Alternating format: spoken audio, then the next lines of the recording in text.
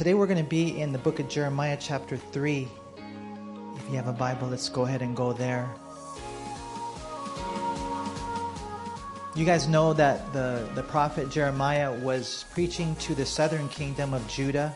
So Israel, there in the northern kingdom, they kind of had their major prophet was Isaiah. And then now we have Jeremiah. And so eventually we're going to get to the book of Ezekiel, then Daniel, and then we're done with the Old Testament. But this is a heavy chapter, to be honest. Even the whole book is a heavy book. And it's good for us, though. You know, like if I were to ask you guys, like, how much do you love God? I always tell you guys this, I love him this much, right? And you're like, what do you mean this much? And what that means is that nothing comes between us. You know, I would bet almost all of us here, we need to hear a message like this. I mean, it doesn't matter who you are. It doesn't matter how long you've been a Christian. It doesn't matter how deep you are involved in ministry. If you were honest, you would probably say that I need to draw closer to God. You know, there's a passage in James chapter 4, verse 8. It says, draw near to God, and he will draw near to us. Have you been doing that? Have we been doing that? Honestly, like, you know, don't be a pretender. Don't be a faker. Don't just, you know, I'm going to fake it till I make it. No, honestly, genuinely, how close are you to God? How close are we to God? Are we really there where he wants us to be? Because, I mean, you know, for me as a pastor, preaching a study doesn't make me close to God. I mean, anyone can do this. You know, you can study, you can preach, you can go to church, you can serve in the ministry. You can do whatever it is, but you know deep inside that there is a spirit inside of you that has this communion with God. You know, you might have union, you're saved, but, you know, really, have you been hearing his voice? Have we been hearing his voice? Because I tell you what, to drift away from the Lord, it can happen to anyone. And so for us, I don't know how you're doing, but my prayer is that you would draw near tonight. This is a really cool chapter. Of course, we know Judah was in big trouble. But notice what we read here. In Jeremiah chapter 3, in verse 1, it says, they say, if a man divorces his wife and she goes from him and becomes another man's, may he return to her again? Would not that land be greatly polluted? But you have played the harlot with many lovers. Yet return to me, says the Lord. You know, and what Jeremiah is saying here is pretty interesting. A man divorces his wife, and then she goes on to marry someone else. The question here is, can he return to her? Can there be a reconciliation? You get married to someone, they get divorced, they go get married to someone else, and then, you know, is it possible to be reconciled? Now, there's no doubt about it that Jeremiah here is referencing Deuteronomy chapter 24 in verses 1 through 4. It actually prohibited something like this. And the reason that it prohibited it, remember, this is a civil law given to Israel, was because they didn't want guys to be throwing wives away and then just coming back together and taking marriage flippantly, you know. They wanted it to be a sacred, holy matrimony for life. And so you don't just play, you know, like I think there's a program on television. You guys ever heard of it? It's called a Wife Swap or something like that. Imagine that. Wife Swap. And so the Lord is saying, you know, is that possible? And then what he says right here, but when you read the scriptures, what you find is that in one sense there is this love relationship between God and his people, and he was saying, we're separated, maybe even to the point some say of divorced, that God had divorced his people, and can we get back together? I mean, it's biblically, it's not biblical in the sense as far as the law goes. But the Lord says, you know what? My love is greater than that. He says right here, you have played the harlot with many lovers. But look what he says right there. Return to me. Return to me, says the Lord. You know, even though it wasn't like the law, it wasn't like legal according to that, you know, set of standards, God says, I'm willing to make an exception because I love you so much. Be honest. Be honest. Do you know that he loves you that much? And do you love him? You know, I think sometimes it's hard to get people to pray. To really pray. I'm not talking about right before you're going to eat your food and stuff, or, you know, kind of going through the motions. I'm talking about getting them to really pray, or to really, like, when I read my Bible, I want God to speak to me. And yeah, I mean, you know, like when you read the book of Luke chapter 24, when the Lord spoke to them, they had a burning heart. When God speaks to me. You know, and so the Lord says, you've been playing the harlot. You've been doing that. You're so caught up in all these other things. Be honest. You would much rather go to the movies than go to a Bible study. You would much rather go and have fun. You know, whatever the entertainment is, whatever the event is, than seek God, serve God. There's a lot of people like that. You know, maybe on a midweek service, you guys are a little different, but I don't want to, you know, I don't want to give you too much. You just never know. I mean, there's so many distractions that we have. We know that Judah was guilty of spiritual adultery with all their idolatry. And so he tells them here, look at verse 2, lift up your eyes to the desolate heights and see where have you not lain with men? By the road you have set for them like an Arabian in the wilderness, and you have polluted the land with your harlotries and your wickedness. You know, God's bride, God's love, was guilty of spiritual adultery with all their idolatry. And so he tells them, look up, and you'll notice all the altars and places that they had worshipped other gods. Now, if I were to ask you guys today, most of you guys here at Calvary Chapel Amani, you wouldn't say, I worship Molech, or I worship Ashtoreth, or I worship, Mammon, or I worship, these different gods that they had, Baal. But did you know that a lot of those things that you're involved in, it's not the same name per se, but there is that same spirit behind it. What if there was a god, a demon of distraction? What if? And all this demon does, all this false god does, is distract you from God. Imagine that. You're like, well, no, I don't worship Molech or Baal or Ashtoreth or Mammon, or, I don't worship Allah or whatever it is. You might think that's what he's talking about. No, we're talking about all these other things that we put before God. And what the Lord is saying right here is, man, you guys are guilty of doing this. Right here, he says, lift up your eyes. Notice when you're looking at the Bedouins, when you're looking at those that are on the sides right there, what we find is that they had, unfortunately, been ravished by them. The NIV puts it this way, look up to the barren heights and see, is there any place where you have not been ravished by the roadside? You sat waiting for lovers, sat like a nomad in the desert. You have defiled the land with your prostitution and wickedness. And I thought it's interesting the way that it says right there in verse 2, you have polluted the land. We know what pollution is, right? We talk about air pollution, water pollution, soil pollution. They even have what's called noise pollution. But our world has forgotten this thing called sin pollution. And what we find is that this is something that's going on today.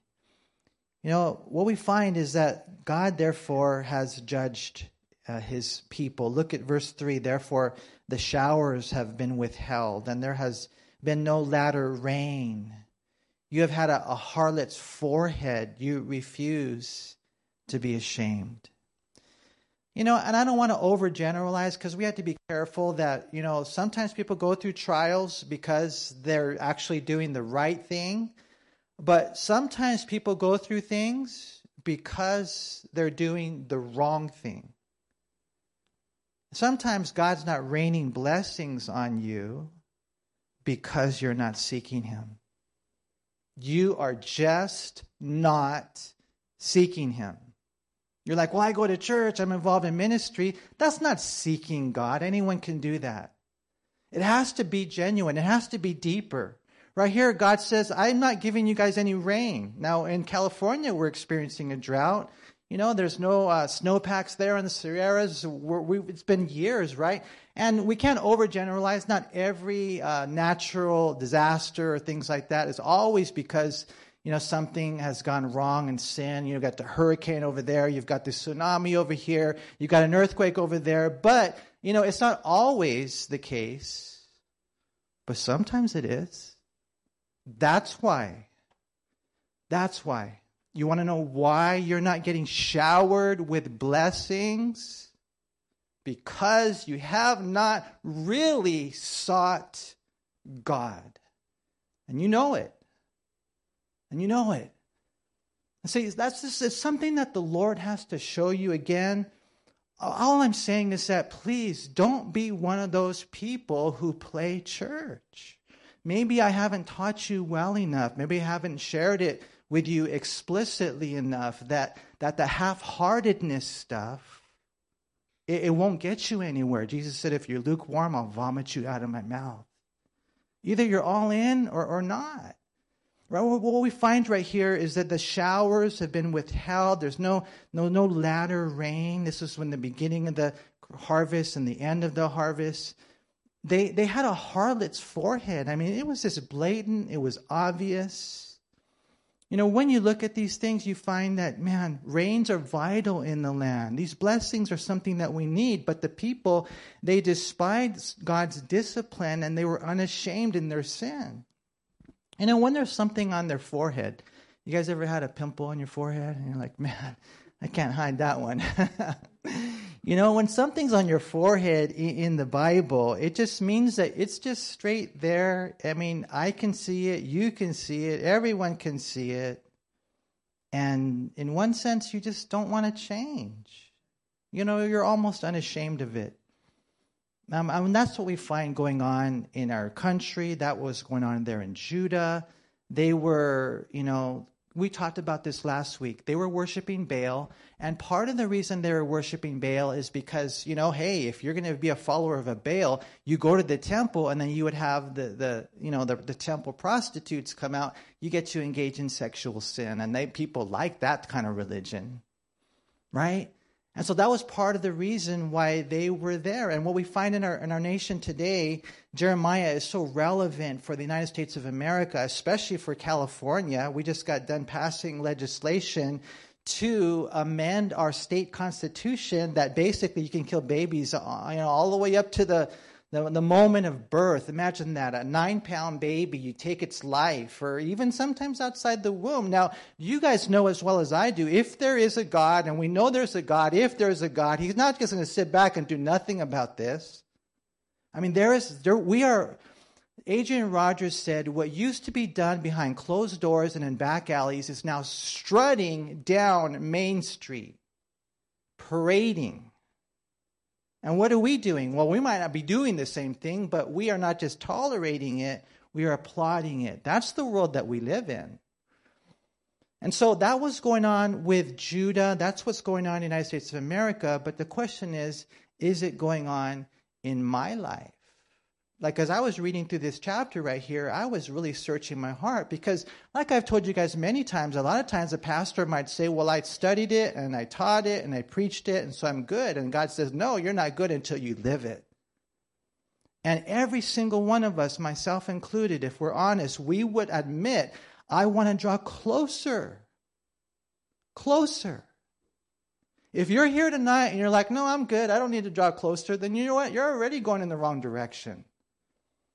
And some of you are closer, some of you are far, some of you might be backslid, and some of you might not even be saved. You have to really ask the Lord, because we're not just here out of routine or rut or going through the motions. Here we know they would eventually pray, but it would be too little too late. Look at verse 4. Will you not from this time cry to me, my Father, you are the guide of my youth? We know what to say, huh? We know like the prayer to pray. Oh yeah, I've been, ever since I'm young, you've been my guide. Will he remain angry forever? Will he keep it to the end? Behold, you have spoken and done evil things as you were able. We have to make sure that even in our prayers, that they're sincere. Because I'll be honest. Sometimes when I go to my prayer closet, it starts off and maybe you get distracted. Who knows? You got your phone with you. Maybe you got a text message or whatever. I would really highly recommend when you pray to turn off your phone. But I do know that it is very possible just to kind of go through the motions in our prayer life, and there's not really that substance there. And that's what they were doing. Yeah, they're going to go through the trials, and eventually they're going to get an aspect of discipline.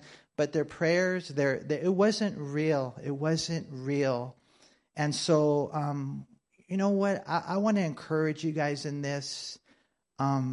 Seek the Lord while he may be found, the Bible says. Call upon him while he is near, while you have the opportunity. Psalm 95 verse 7 is interesting. It says, "Today, if you will hear his voice, do not harden your hearts as in the rebellion, as in the day of trial in the wilderness when your fathers tested me. They tried me, though they saw my works for 40 years. I was grieved with that generation and said, it is a people who go astray in their hearts." So my encouragement is today. God is so good. He's so gracious. He's so forgiving. Typically he wouldn't allow them to return to him. But right here he's saying, no, I will. We can start a new life. Today when I was studying, I was listening to songs that I have an old playlist, old songs. And so I threw on my headphones, and it reminded me of when I first got saved. And I'll tell you what a special season that was. And I would just, the tears would start flowing down. And I look back at God's faithfulness, and I'm just blown away. I think sometimes people have left their first love. Some people never even really got there. We have to make sure that we seek him, because if not, you guys know he loves you. How many of you here know he loves you? Okay, so if he loves you, will he give you? Will he discipline you? Yeah. Sometimes he'll discipline you, and he'll break your legs, like they would break the legs on the sheep. Remember? And then from what I heard, they would break the legs on the sheep, and then the shepherd would put that lamb around his neck. And while the legs are broken and he's mending, the shepherd's carrying him through the whole thing, and he's learning to bond with the shepherd. I don't know about you, but do you want your legs broken? You're like, why would it take him to break your legs to get closer to him? Well, how many of you would rather have I'm just going to get close. I'd rather just get close to you, God. Sometimes it takes the breaking legs. I'm talking about where God gets active and he disciplines us. Other times, like we read right here, he doesn't rain down blessings on your life. Showers. Because you're not really seeking him. We have to make sure that we seek him while we can. Look what he says in verse 6. It says, "The Lord said also to me, in the days of Josiah the king, have you seen what backslidden Israel has done? She has gone up on every high mountain under every green tree, and there played the harlot." Now this is really interesting, because when you read the account of King Josiah, you guys might remember he was king when he was 8 years old. And then, it wasn't that much longer. As a young adult, he went in and he started remodeling the temple. And then as they were remodeling the temple, do you guys remember what they found in the temple that they had lost in the temple? They found the Bible. Imagine that. They had lost the Bible in the house of God. And so they went and, Josiah tore his clothes. Next thing you know, they started getting right. And when you read the account, it looks like it was real. It looks like this was a genuine revival. But right here it says during the whole time, they were backslidden. We're going to see this. It's really interesting what Israel had done. You see, the northern kingdom of Israel had backslid and refused to return to God. So God judged her in 722. And the Assyrians completely conquered them without an ounce of compassion, with absolute and total cruelty. They would cut off their nose, cut off their ears. I mean, it was a crazy thing that would happen. But then the Lord asked, have you seen this? Look again in verse 6. The Lord said also to me in the days of Josiah the king, have you seen what backsliding Israel has done? She has gone up on every high mountain, under every green tree, and there played the harlot. And I said, after she had done all these things, return to me. But she did not return, and her treacherous sister Judah saw it. Then I saw that for all the causes for which backsliding Israel had committed adultery, I had put her away and given her a certificate of divorce. Yet her treacherous sister Judah did not fear, but went and played the harlot also. During that whole time, God is asking, what's going on? You guys see what happened in Israel. Have you ever seen someone who fell into sexual sin and maybe they fell away from the Lord? Or maybe they got caught up in drugs or alcohol. Next thing you know, they're not going to church anymore. Or just whatever. They get caught up in the things of the world, the money and the things that money can buy. And next thing you know, they're just not there anymore. And so we see those lessons. Judah saw what Israel did. Judah saw what happened to the northern kingdom. But for whatever reason, they themselves didn't take it to heart. Sometimes I look at pastors who fell, pastors who, it's a trip. These guys got these huge churches and God is doing such an awesome work. And then next thing you know, they fall into sexual sin with someone. And every pastor should look at that and just say, man, I got to be so careful. I can't be alone with a woman. I can't be having any, thing going on in my mind or my heart. I just have to stay away from that because I know that, like the Bible says, all who were slain by her were strong men, so to speak. And so it would be foolish for anyone not to learn from those horrible things that have taken place. But unfortunately, Judah didn't learn. Judah must have heard and seen what happened, the devastating discipline, but it didn't strike a healthy fear inside of her heart.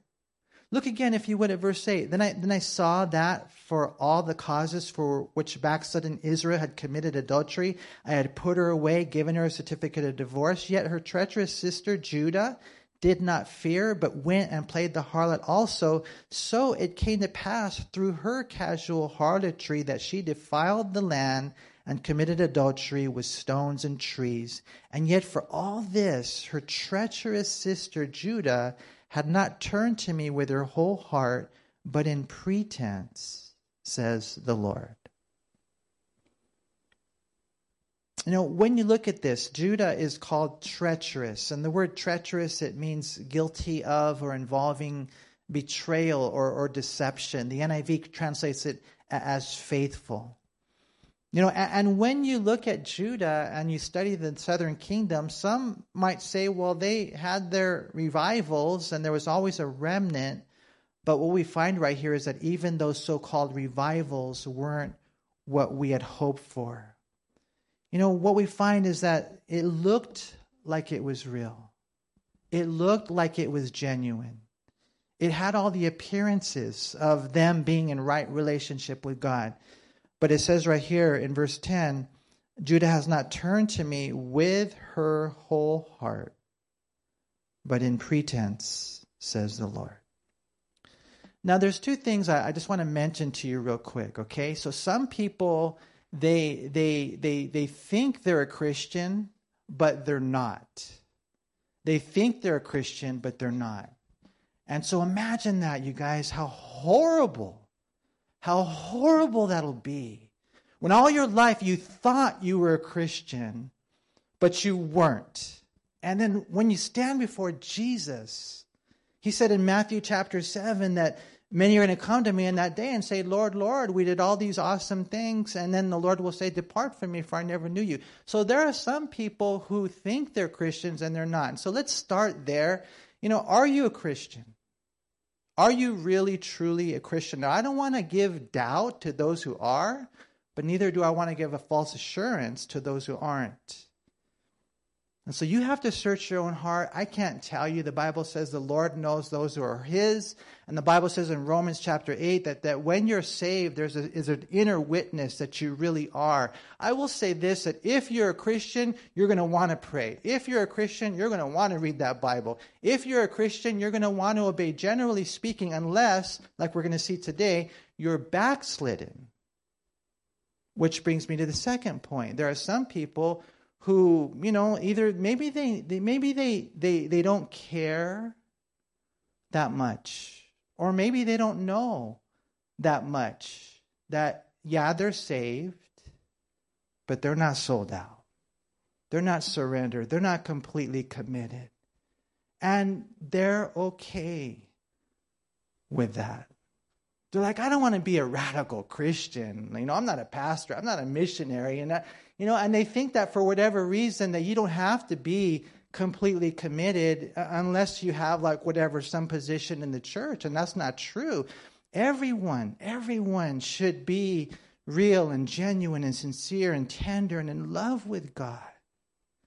It doesn't matter how old you are. As a matter of fact, when you're little kids, you have the faith of a child. Don't you love it when you see these little kids and they have this faith and it's just so beautiful? And then, they start getting on, they're 5 years old, 6 years old, 7 years old. They still kind of got it. But then, 8 years old, 9 years old, and things start changing a little bit. Do you think that is supposed to change? Do you think it's supposed to get, weaker or the heart gets harder? No, it's supposed to continue. That's why Daniel, he was only 12 years old, and he was in love with God. We should have that heart. But right here, it says, yet for all this, her treacherous sister Judah has not turned to me with her whole heart, but in pretense, says the Lord. The word pretense means in an attempt to make something that is not the case appear true. They never sincerely returned to the Lord. When I look at this right here, to be honest, and you guys might be thinking, well, Manny is on a trip tonight. When I read it, it made me search my heart deeply, deeply. And it should for all of us. Lord, am I really as close to you as I can be, as I should be? Do you have all of my heart? This is something that when we read this, I don't want to just be a man who knows the Christian cliches and the motions and the routines and all that kind of stuff, and I can get by and whatever, and I'll fool them and all that kind of stuff. I don't want to be that. Lord, I want to be real. This is where Judah was. Look at verse 11. It says, then the Lord said to me, backsliding Israel has shown herself more righteous than treacherous Judah. Go and proclaim these words toward the north and say, return, backsliding Israel, says the Lord. I will not cause my anger to fall on you, for I am merciful, says the Lord. I will not remain angry forever. Only acknowledge your iniquity, that you have transgressed against the Lord your God and have scattered your charms to alien deities under every green tree, and you have not obeyed my voice, says the Lord. We don't want to be those who draw near with our lips and honor God with our mouths, but our hearts in all reality are far from Him. Even in our worship team, thank God for our worship team, but in the past, we've had people up here worshiping the Lord, singing songs, leading the church, and they were as deeply embedded in sin as you can imagine. And it can happen to anybody. We draw near with our lips, we honor Him with our mouths, but our hearts are far. That can happen. And when you read this right here, like I said, it makes me search my heart. It makes me ask God to search my heart, because a lot of times we can't see what God sees. See, you can fool all of the people some of the time, and you can fool, some of the people all of the time, but we can never, ever fool God. And that's the one that matters the most.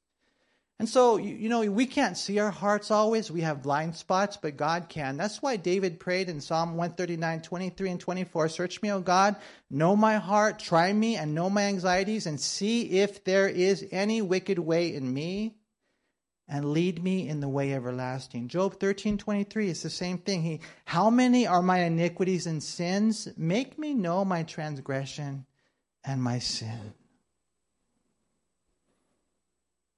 Most, in looking at the history of Israel, they would consider the northern kingdom worse than the southern kingdom. But God saw it differently. Because the northern kingdom, remember, they carried away in 722 by the Assyrians.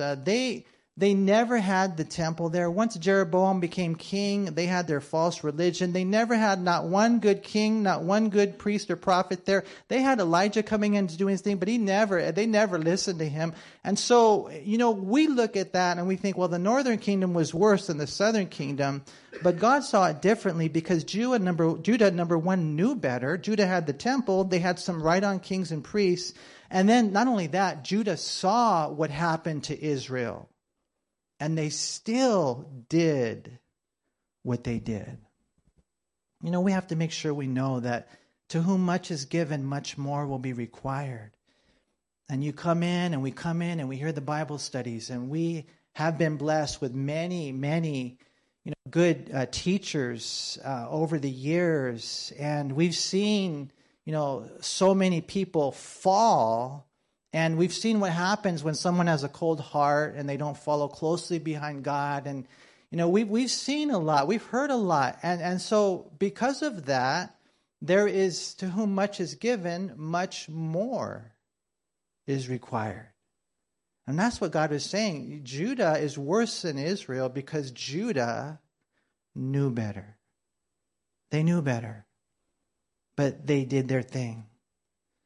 We have to understand Luke 12:48. Someone who does not know and then does something wrong will be punished only lightly. When someone has been given much, much more will be required in return. And when someone has been entrusted with much, even more will be required.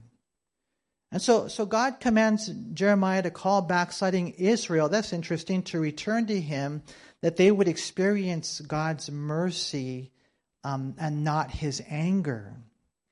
Maybe you're out there and God's calling you back to him. I pray you'd come back, because if you don't, it's going to get worse. Now, when you study the history of Israel, they got the 10 tribes in the northern kingdom, and you got the 2 tribes in the southern kingdom, and the 10 tribes were out there. They got scattered. Now, they got so scattered that there are some people, weird people today, even, you name it. I got to be careful, but, be careful with someone like maybe like a Kyrie Irving or someone like a Kanye West or someone. Sometimes they get into this theology where they think they've replaced the lost tribes of Israel. Because the 10 were so far scattered that a lot of people think, well, they're gone. And even, there's other weird theories out there. Right here, we're going to see, even in our study today, that no, they're not gone. God, right here, he tells them to come back. It says that in verse 12, return backsliding Israel. He's calling them back. God says, if you come back, I won't cause my anger. And it's kind of cool because what that means, you guys, and hopefully you see it the right way, is it doesn't matter how far you've gone. For how long? And some might think you dropped off this edge of the planet. No, God says, no, I can still have you come back. Does anybody want that here tonight? Does anybody hear that in all honesty, like I've drifted away, I'm not where I should be? Do you want that? Do you want to come back to God so that you can say, I love him this much, nothing's coming between us anymore? Do you want that? Do you want that beautiful love relationship with God? Maybe you've never even had it. God is just saying, return to me. Return to me. Even if you're that far out. God says, I'll be merciful. I will not remain angry forever. But he says in verse 13, only acknowledge your iniquity, that you have transgressed against the Lord. The Bible says that we are to acknowledge our sins. Proverbs 28:13 says, he who covers his sins will not prosper, but whoever confesses and forsakes them will have mercy. And even the sweet psalmist David, even this wonderful king who, Acts 13:22, it says he had a heart after God's own heart. This guy who loved the Lord, man, he fell into sin. And we don't know for sure exactly how long, but maybe for 11 months, he was backslidden. He couldn't hear from God. I mean, it wasn't happening because when we sin and we don't confess and forsake our sins, then we create a distance between us and God. And that explains why you're not feeling it. That explains why. But what we find is that when eventually Nathan came and confronted him, and he could have got mad. He could have said, hey, Nathan, who the heck do you think you're talking to? I'm the king. And you're telling me that I've done something wrong? I mean, I can have you dead right now, buddy. David didn't do that because the Lord had been working on him. And then when Nathan came and told the story and said, you're in sin, David said, I have sinned. And he really meant it.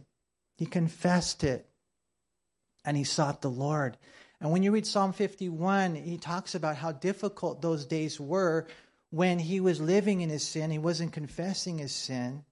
He was just living in it. And it was just so hard for him, so heavy for him. But the moment he just got right with God, he gave it to the Lord, he confessed. And you might even just be here tonight and you can just confess you haven't done drugs, you haven't done alcohol, you're still pure, sexually speaking, but you might even confess something like, Lord, I have been half-hearted in my commitment to you. Lord, I've been distant. And Lord, I ask for cleansing, I ask for forgiveness because you were nailed to a cross for me. You deserve so much more. And I've only given you half of my heart. And Lord, you deserve all of my heart. And you can confess that. And right here it says, if you acknowledge your iniquity, you're not making excuses. Oh, it's his fault. It's her fault. It's because this happened. Stop it. Stop it. You're as close to God as you want to be. And right here we see the Lord is saying, hey, you have to acknowledge your sins. Admit that you've put things before me, is basically verse 13, all those alien deities, and God will have mercy.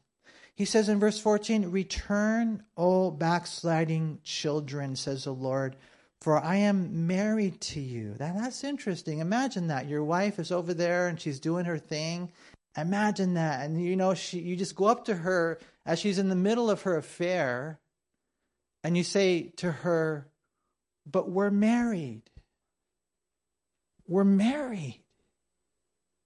That's what God says to the Christian who is over there enjoying other things, not God, idolizing other things. We usually call it ambitions, possessions, or relations. It's usually in that order. And what we find is that God says, no, we're married. I'm married to you, he says in verse 14. I will take you, one from a city and two from a family, and I will bring you to Zion, and I will give you shepherds according to my heart, who will feed you with knowledge and understanding. I remember Stephen Curtis Chapman, he had a song, and he talked about how, you guys remember those little Game Boy games they used to have? Do you guys remember that? That was probably before most of your time, right? And anyways, imagine going to the Grand Canyon. Have any of you guys ever been to the Grand Canyon? It's beautiful. Imagine going down in the Grand Canyon and being able to see how beautiful this whole thing is. But instead of looking at it, you're playing your Game Boy. You're doing your thing, kind of like us on our phones. And there's our loved one right there, and it would be kind of cool to talk to them, but no, not right now, And then, you got all these different, God's there to talk to you, but no, I can't right now because I'm too busy. And basically what the Lord is saying is, says, hey, how about you come back to me, and I bless your life? What do you think? Would that be cool? And it might just be a few of you. There might only be one right here, and maybe just two right there. But if you come back to me, God says, I'll bless you. I'll bless you so much that I'll give you shepherds that will feed you, shepherds that will give you knowledge, shepherds that will give you understanding. It will be a different life. When you look at this, and this did happen to the children of Israel, in part, we know it's like when God gave them Ezra, right? Or God gave them, the age of Nehemiah, or even, when you think of the church and how God gave them Peter and Paul and those to feed them. But we're going to see primarily, when you look at the big picture, it's a millennial kingdom, but there's also something very, very personal about this. When you look at these shepherds, and I love verse 15, I will give you shepherds according to my heart. You guys know how I always talk about the fact that a shepherd's work can never be done without a shepherd's heart, right? So guys that really care, because a lot of guys involved in the ministry, and I've seen it many times. We're blessed here in this church, but I've seen it so many times. Guys, they don't really care. They don't really love. They're in it because, they want that position. And God says, I will bless you in such a way that you're going to have guys and people in your life that have the same heart that I have, and they'll know their responsibility. Their responsibility is to give you the word. And they're going to feed you with knowledge and understanding. And there's such an important thing for us to know as, Christians and even pastors, how we have to make sure that we give the word with the capital W, not men's word, not my opinion, not my interest, not my hobby horses. True knowledge and understanding, what we find, is rooted in the revelation called the Bible. Have him open up the Bible, have him teach me the Bible. That's what he's supposed to do. Remember what the Lord told Peter when he restored him and he made him a pastor? Remember what he told him? Feed my lambs, feed my sheep. Tend them, love them, lead them according to the word. What we find is that, some might think, well, it's easy to do that, right? Just show up and open up the Bible. But really, when you have a shepherd with a shepherd's heart, it's an individual who understands this heavy need to feed and lead the flock to green pastures would include an intense labor in the word. It's not that you just go and you show up and you read the Bible and God's going to honor that. No, God is gracious, don't get me wrong, but there has to be prayer involved. There has to be digging involved. You have to be laboring in the word if you're going to feed them the word. And that's why the Bible talks about that. 1 Timothy 5:17, laboring in the word. The Greek word, it means to grow tired with toil. And God said, come back to me. Return to me. And I will bless your life. And I will feed you. And it will be different. To me, when I read this right here, I even think of Ephesians 4:11 through 16, and how the Bible says that Jesus gives, these people as gifts to the church. They're gifts. I'll give you shepherds. I'll give you people who really care for you, who will feed you the word, and they'll make their decisions on the word, and I'll bless your life that way. The other day I was kind of blessed. Someone came up after service and they said, hey, you got a lot of good guys here at this church. It's pretty cool to see. And I was really encouraged by that. And I know that all those good guys and all those good gals are from Jesus. Because that's what happens. He gives them. In Jeremiah 3, it's just so beautiful to see what happens when a flock is well fed. They lose the desire for idols or relics. They just want the Lord. Look what it says here in verse 14 again. Return, O backsliding children, says the Lord, for I am married to you. I will take you, one from a city, two from a family. I will bring you to Zion, and I will give you shepherds according to my heart, who will feed you with knowledge and understanding. Then it shall come to pass, when you are multiplied and increased in the land in those days, and this is more than likely in reference to the millennial kingdom, says the Lord, that they will say no more, the ark of the covenant of the Lord. It shall not come to mind, nor shall they remember it, nor shall they visit it anymore, nor shall it be made anymore. At that time, Jerusalem shall be called the throne of the Lord, and all the nations shall be gathered to it. This is the millennial kingdom, to the name of the Lord, to Jerusalem. No more shall they follow the dictates of their evil hearts. In those days, the house of Judah shall walk with the house of Israel, and they shall come together out of the land of the north to the land that I have given as an inheritance to your fathers. And it's just so cool because, I mean, you guys know, like if the Ark of the Covenant was around today, people would be flocking to check it out. Oh, the Ark of the Covenant. You guys, you know what I'm talking about? That was that place in the most holy place. And it was just amazing. It actually represented the throne of God.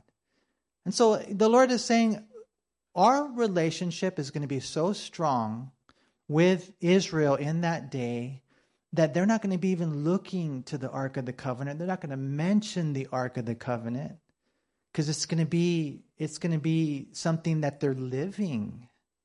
You know, Pastor Chuck would always talk about the fact that sometimes people need these relics. They need these statues. They need whatever these visible, tangible things are, you know, because of the fact that they don't have that in their heart already.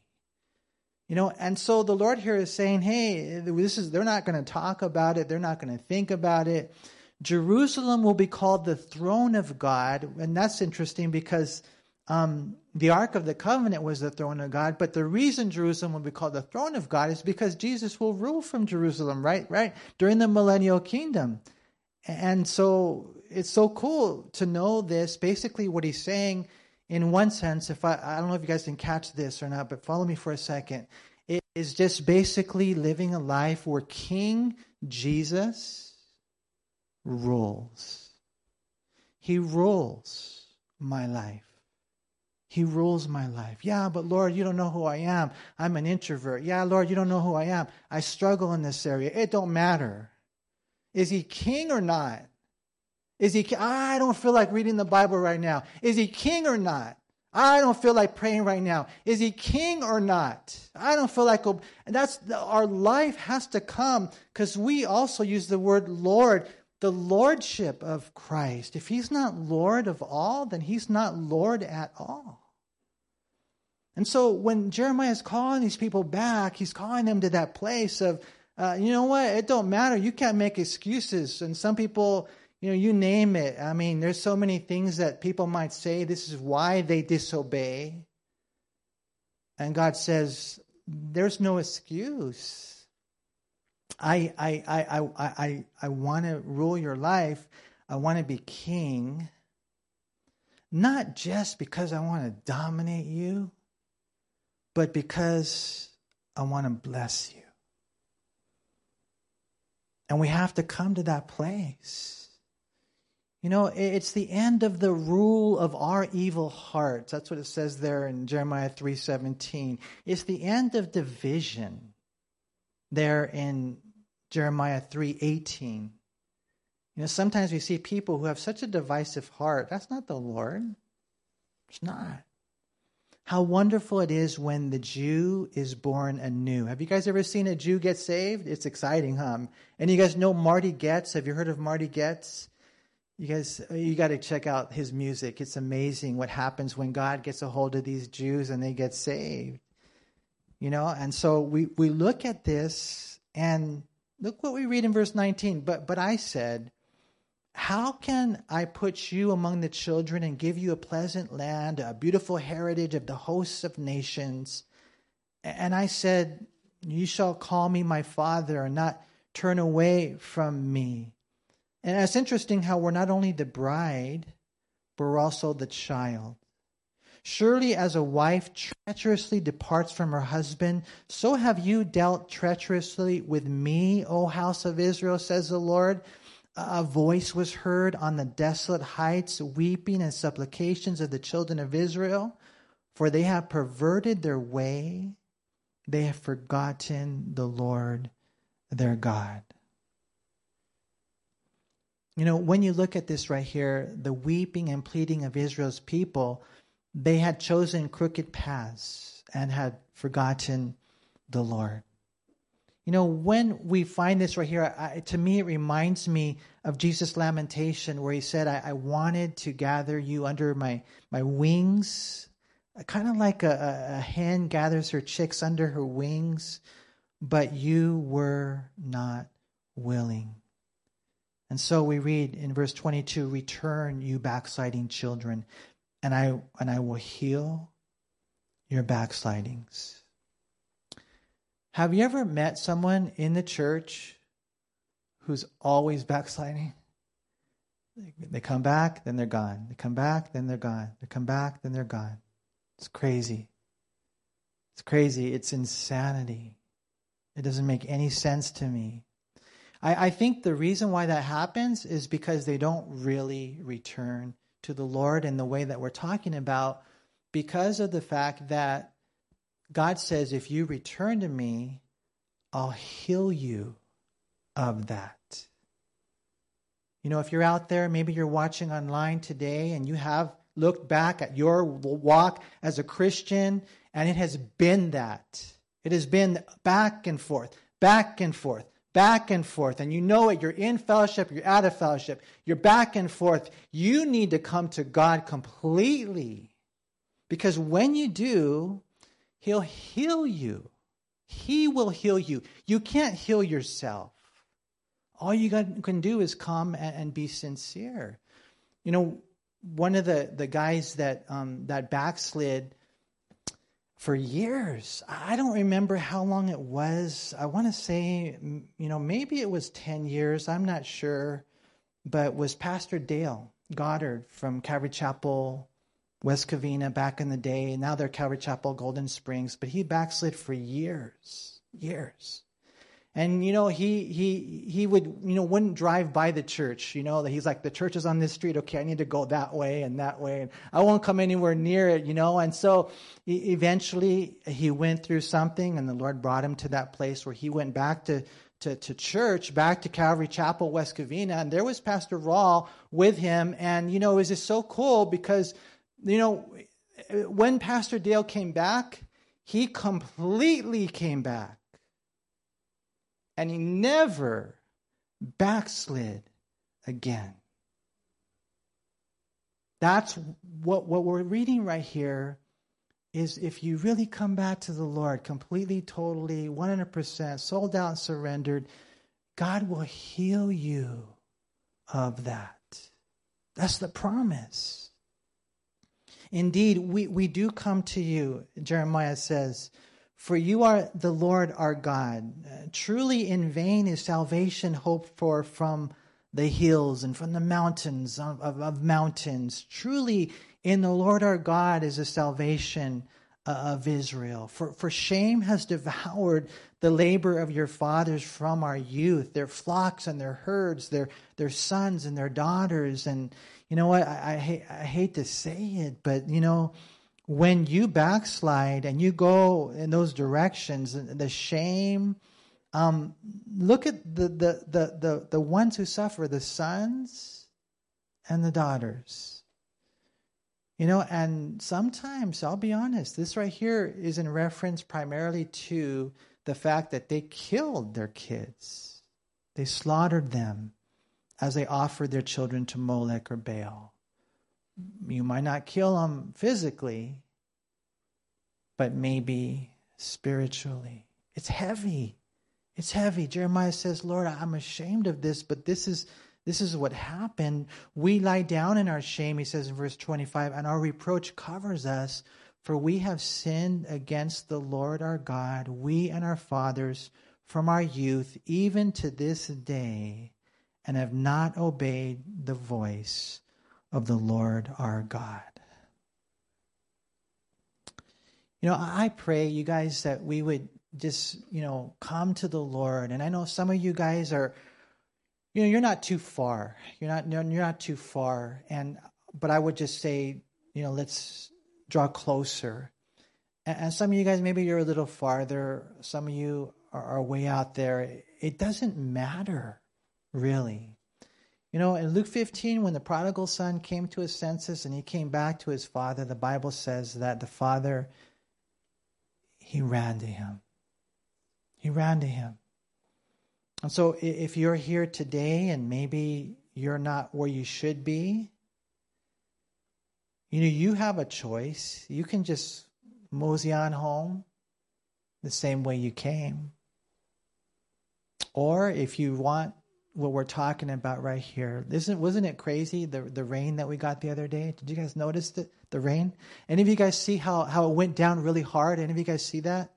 I was like, whoa, it's coming downtown. I mean, it was raining so hard. And I'll be honest, I was blessed. I'm like, Lord, we don't deserve that rain, but thank you, Lord. I wasn't expecting it like that. It reminded me of those times when I was in Cambodia and I would see it come down so hard. And I'm just thinking, Lord, this is what you want to do to our life.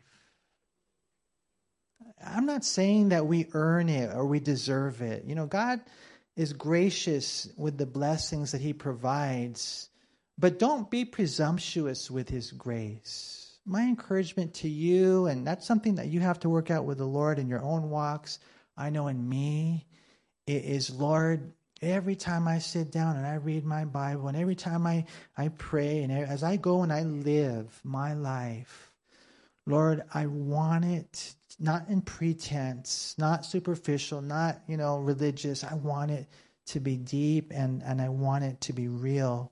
And I think when that happens in our life, then God will rain down blessings beyond your wildest imagination. Are you interested in that? Does that mean that you get the Mercedes? Does that mean that you get the fancy car and the great job and all that?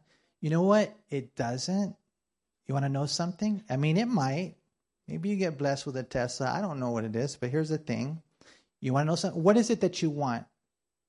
What is it that you want from God? Right, well, he might give you that, or he might give you something better. But he will give you something good. He will bless you with rain if you seek him like this. Return to the Lord, you guys. Let's return to the Lord. Let's acknowledge our sins. Please, I beg of you, go home. Get in your prayer closet if you need to. And do this. And Lord, I just thank you for loving us. I thank you for your word. I pray. Sometimes as a man, you try to make things happen and I can't. I'm helpless. I'm completely impotent from, bringing myself or anyone else to a deep, true, genuine, and sincere relationship with you. But Lord, I pray that you would minister to every heart. And sometimes it's hard to figure out, well, how do I do this? I believe that you will show. You will give the divine details. You will take away the distractions. And you will help us to be satisfied with you.